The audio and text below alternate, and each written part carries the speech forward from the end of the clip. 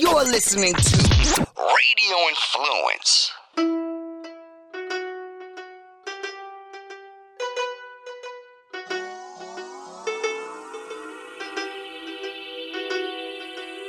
Hey guys, welcome to Live Bold and Boss Up. This week, we talk to an employment lawyer who is 1 in 200 here in the state of Florida, Karen Buesing. She gets called on from all different types of clients, from small companies to extremely large organizations, really trying to figure out how to proceed in this world. And we talk a lot about the C word.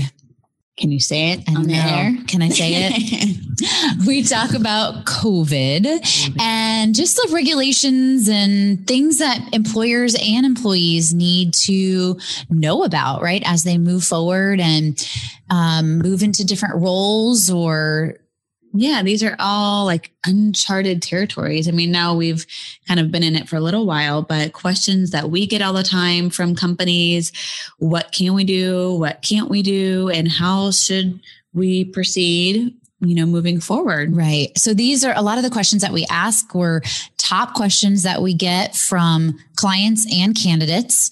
And just to give a little bit of clarity, at least, or to make everyone feel like, okay, we're all on the same page. We're experiencing this together. Right. Guys, please subscribe, rate, download the podcast. Please help your girls out. We'd really appreciate it. Enjoy the episode, guys.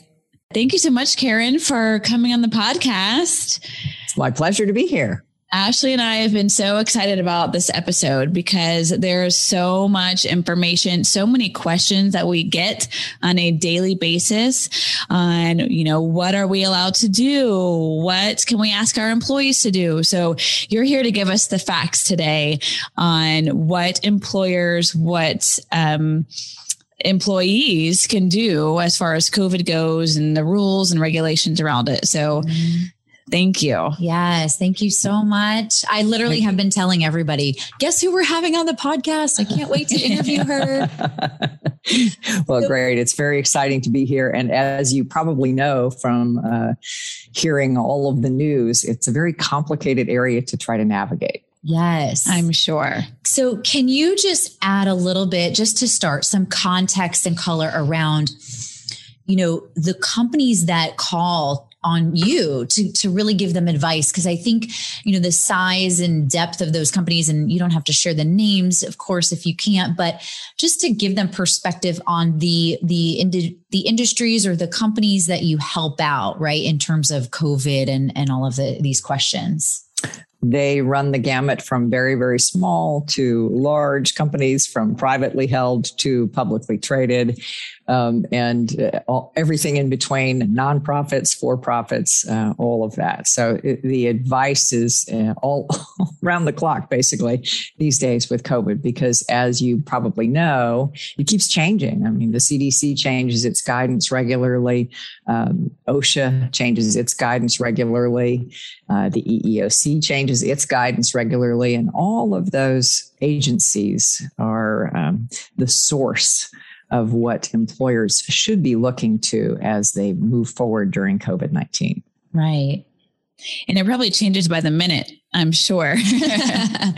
Yes. In fact, anything that I say today should not be relied upon tomorrow, because anything I say today is based on the current guidance. And as you know, it has been changing very, very regularly. Right. So it's really important for employers to keep up with the current guidance. And they can do that by following the CDC website, the OSHA website, the EEOC website, and I can provide some resources later on. They also might want to subscribe to the HR Defense blog, which my firm puts out, and we provide a weekly article about different topics of interest, many of which are right now COVID related. Great. So right now, probably the number one question or issue that we're running into is employers requiring employees to come back on site. Mm-hmm. And are they allowed to require employees to come back on site? Certainly, an employer could require employees to come back on site. I'm actually seeing mostly companies are delaying that as we have the Delta variant out there. But they just have to be careful because there are certain employees who may have medical conditions that make them at higher risk for COVID-19. And so if those employees come to the employer and say, hey, I can't come back to the workplace because of a medical condition, then an employer should walk through what we call the interactive process to try to figure out whether there is a reasonable accommodation that would enable the employee to perform the essential functions of the job without an undue hardship on the employer and without basically endangering the safety and health of others. And it's a very individualized inquiry. It depends on the work site, the individual employee's job duties, the individual employee's health condition, what it is that creates the issue, all very specific and individualized. Mm-hmm.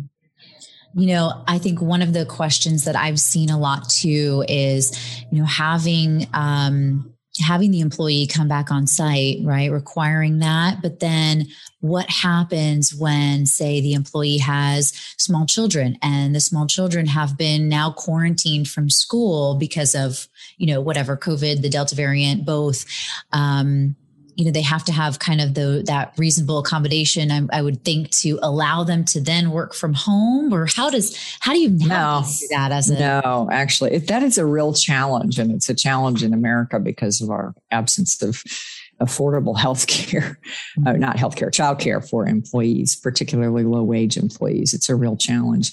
So if a business extended the leave that was available, you may recall back last year, there was the Families First Coronavirus Response Act, and it made available certain paid leave to employees when there was a quarantine order, et cetera.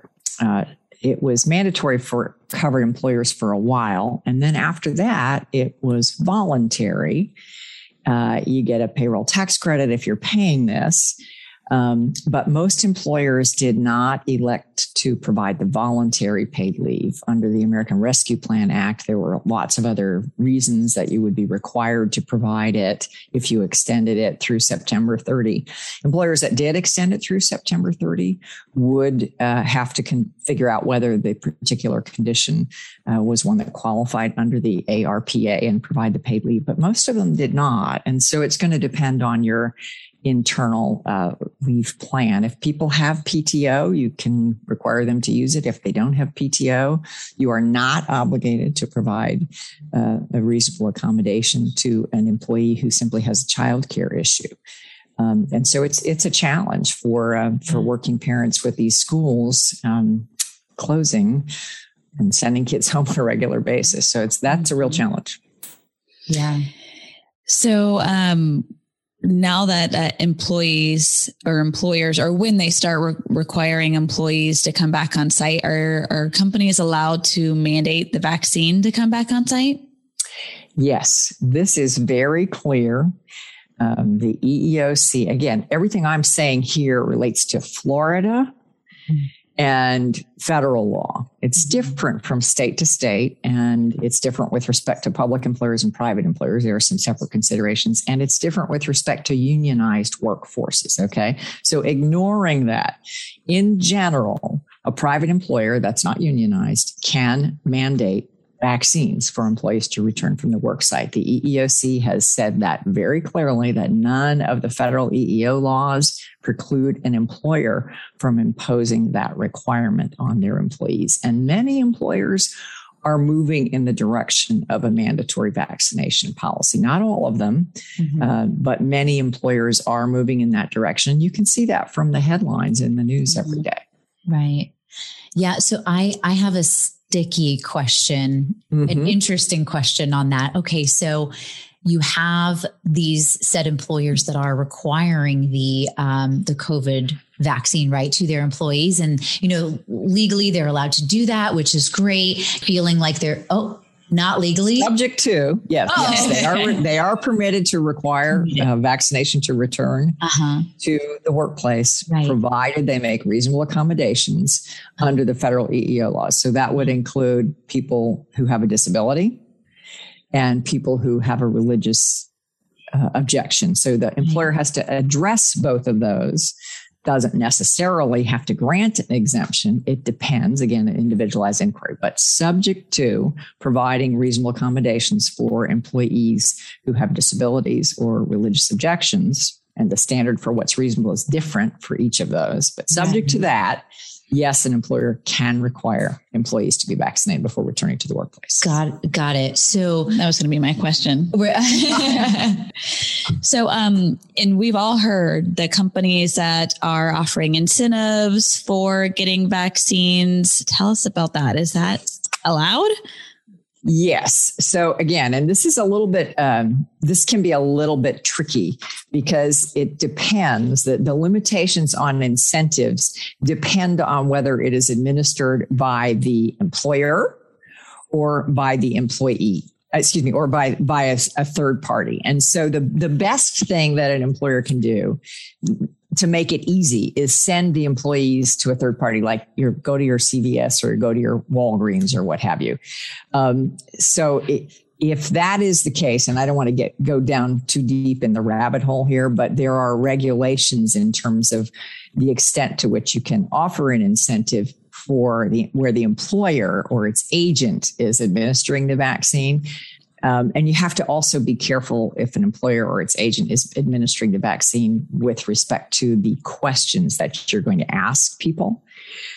So that is a more complicated area. But yes, the EEOC has said that if you are just sending your people to a third party, you actually can offer incentives, and that the limitations on incentives don't apply. I would be very careful about taking that too literally, because if you have somebody who can't have the vaccine due to a medical reason, you want to make the opportunity available for that employee to also access the incentive.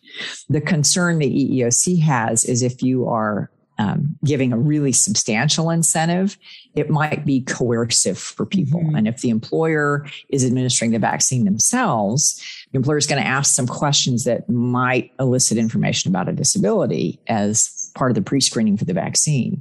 And they don't want people to feel compelled to disclose information about a disability. That would be coercive. And so if the employer is administering the vaccine, it's a little bit more challenging to implement those incentives. Having said that, again, the EEOC expressly says in its guidance that an employer can can provide incentives. Just got to be careful if you're doing it yourself. So that is a good reason to send people to CVS or Walgreens or wherever or their doctor to go get it. Can an employer offer incentives or can they mandate employees' families to get vaccinated? Oh, good question. No, and that implements that sort of calls into question another statute, which is called GINA. Mm-hmm. It's the Genetic Information Non-Discrimination Act. And again, because you have these pre-screening questions before administering a vaccine, you would be eliciting information about a family member, medical information about a family member, and that could be a violation of GINA. And so the safest thing there, you can certainly say, hey, your family members come in and get a vaccine, just like maybe your company does this for the flu shot. Right. You can come in, your family member could come in and get a flu shot that's administered by somebody else. But we can't give you an incentive to do that, because then we're sort of pushing you to disclose information, genetic information about a family member. And that would be a violation of GINA. You don't want to do that. No. You had a great question that you answered on the last podcast that you were on, talking about, the job application process, and can the employer, you're chuckling, you remember this, can the employer ask about vaccination status during that process? Yeah. Application status is, when at the application stage, it's very, very challenging. You've got to be really, really careful. So let me just sort of back up. You can advertise for candidates, and you can say that employees are going to be required to be vaccinated. But again, at the application stage, the most I would recommend doing is saying, are you vaccinated? Yes or no. And I would make very clear that they should not provide any additional information at that stage, because additional information could elicit information about a disability. Right. And you don't want to do that. You don't want to elicit information about a disability at that stage. Now, once you can say that, once you start employment, you're going to have to provide proof of vaccination. That would be okay. If you have a mandatory vaccine policy, you want applicants to know that anybody who comes into your workforce is going to be required to do that. But again, you've got to make clear to people that the company will consider reasonable accommodations for persons who have a medical disability, a medical situation, or have religious objections. Now, again, religious objections has a very different standard that you have to meet. Mm-hmm, mm-hmm. That's so tricky. Yeah, I could see how, diving too deep at the job application piece would look like you're discriminating against that individual. Like if they didn't get the job, they could easily say, well, they asked me this, this, and this, so they didn't hire me because I have a disability, and it goes down that rabbit hole. Right. Mm-hmm. Which is why you don't want to, at the application stage, ask anybody about that. Right. Other than just, again, yes or no. The EEOC says it's fine to ask yes or no, but you should make clear to people that you're not asking them to disclose additional information. Right. You may have said this, but if a candidate refuses the vaccination, can an employer make them do testing like whenever they walk in the door? I would assume yes. Okay. So a candidate is a really different situation. So if you're talking about an employee, yes. If an employer can say, we're going to mandate vaccines subject to reasonable accommodations. Or an employer can say, we're going to mandate vaccines subject to reasonable accommodations, or we're going to require you to undergo testing. So it kind of depends on what the policy is. But for example, let's say you have a mandatory vaccine policy and somebody has a medical reason that they cannot be vaccinated. You could, as a reasonable accommodation, say, fine, you're going to go get tested twice a week. That would be fine. Okay. If that would take care of the safety issue and the person could perform their job without endangering other workers. I mean, if that was okay. Some employers are implementing a policy where employees can choose to either be vaccinated or to undergo regular testing. And if employer does mandate the vaccine, who would pay for the vaccine? Like, would it be the employer? Usually that's, right now vaccines are covered by the federal government. So yes, but if there were a charge associated with it, the employer would be paying that, or it would be covered by the health insurance policy. It just depends. Right now, the vaccines have been basically the government is paying for everybody to be vaccinated. True. So I feel like I have so many questions. This is such good information, because I feel like in the job market now, candidates and employers, there's just an added level of questioning that we need to connect on, right? It's like, well, there's already a talk about, well, do you want to be in office or remote? And do are you going to be vaccinated or not? There's just another level of complexity now with finding a job. It's very interesting. It is affecting the job market significantly. I mean, there are some people who say, I'm never going back to working on site again, and they'll just leave rather than have to go back on site, whether there's a vaccine policy or not. They're just not going to go back. They're going to go somewhere where they can work remotely. A lot of jobs, however, you can't do that. You certainly can't do it in the healthcare industry. You can't do it in manufacturing.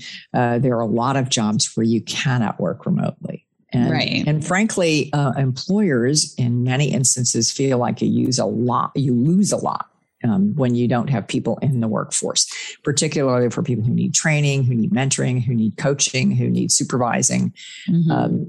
And for people whose jobs aren't readily measured with objective criteria. You made so many calls per minute, you resolved so many disputes per minute, those kinds of things. If you can do that, it's a little bit different. But many, many jobs require teamwork and collaboration or close supervision, or, you feel like you lose a lot of productivity when people are not working in the office together. And of course, as you pointed out earlier, many people have had childcare issues. Their kids get sent home from school, and then you're trying to work while you've got, a 5-year-old tugging at you or what have you. It's very, very challenging to try to manage. And, keeping time records and all of those things. It's a lot more challenging with remote workers. Right. We work with a lot of technology companies that, they have the ability to go remote, but I think one of the main reasons is they don't want to is they lose that culture piece and teamwork and working together, which I feel like a lot gets done, which is why we're all in the office. But yeah, I think that's a lot of the thing is you lose that human interaction and that the culture of the companies. It's a big loss. It is. We miss being around one another. Yes. Right. So it's a challenge. And I think that most employers are, concerned enough about this current variant that if there is an option for people to continue to work productively remotely, many employers are making that. They're just delaying the reopening of the offices or delaying travel to conventions. Conventions are being delayed. All those kinds of things are happening. But I think many employers are anxious for people to be back in the office to rebuild that teamwork, that culture, and that collaboration. Right. I mean, I'm always a very positive kind of person. And I think out of COVID, right, which I know is probably more negative than positive. I think everyone views that way. But the good thing that came out of it, I believe, from a US perspective, is that employers and employees, everyone's very much more empathetic to individuals now when they maybe aren't feeling well, right? And they're sick. They kind of understand, okay, hey, you're sick, great. Just go home and rest. I think that's a little bit more understandable now. Whereas pre-COVID, I feel like we would all work when we were really sick, even maybe a fever. People would come into the office. Yeah. Yeah. So I feel like this has made individuals and employers pretty empathetic regarding sickness. That's probably true. I haven't really thought about that, but especially where employers are screening people before they come into the office for fever and so forth. Do you have a fever? Do you have any signs of illness? Blah, blah, blah. In the old days, a lot of people would probably come in even when they weren't feeling well to save their sick days for when their kids were sick, candidly. Right. And you don't see that as much anymore. I think that's true. I think employers will send you home if you have any symptoms that might look like COVID. And there are so many symptoms that might look like COVID, but go home. You can work remote now. We have that all figured out. It's all good. So it's the best for employers just to make sure you're doing your research. Go to the CDC website or guidelines that you mentioned. Maybe we can include a link in our show notes or the OSHA guidelines as well. And then if they have specific questions and can't find it, do you recommend them seeking out a board certified labor and employment attorney? Yeah, I think it's really smart. If you are dealing with tricky individual issues on these accommodation issues or rolling out a policy and you have questions about how to do it or trying to develop forms to use in connection with your policy for people who are seeking exemptions, it's really helpful to engage competent, experienced labor and employment counsel. It is a very narrow specialty. And so I think it's really useful for people to do that and get some guidance along the way. And there are a lot of resources. I think when you talk to employees about vaccination, it's really important to stick with the facts, stick with the science.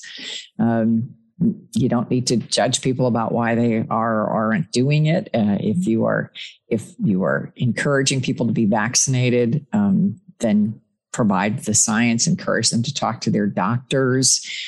And that's great advice. Thank you so much, Karen. I feel like we could sit here and talk to you all day about this. Seriously. Well, it's my pleasure. No, thank you. And I know we may get some questions about it and people can email us at liveboldandbossup@gmail.com. And you've been super helpful because, we get these questions daily and I'm obviously no expert. I don't know what to tell them other than, do the research. But so this has been extremely helpful. So we appreciate your time. Thank you so much. And do encourage people to sign up for the HR Defense blog that Akerman publishes. It's available through our website at akerman.com. So if you put HR Defense blog Akerman into your search engine, it'll pop up. Thank you, Karen. Bye-bye. Bye. Until next time, babes, live bold and boss up.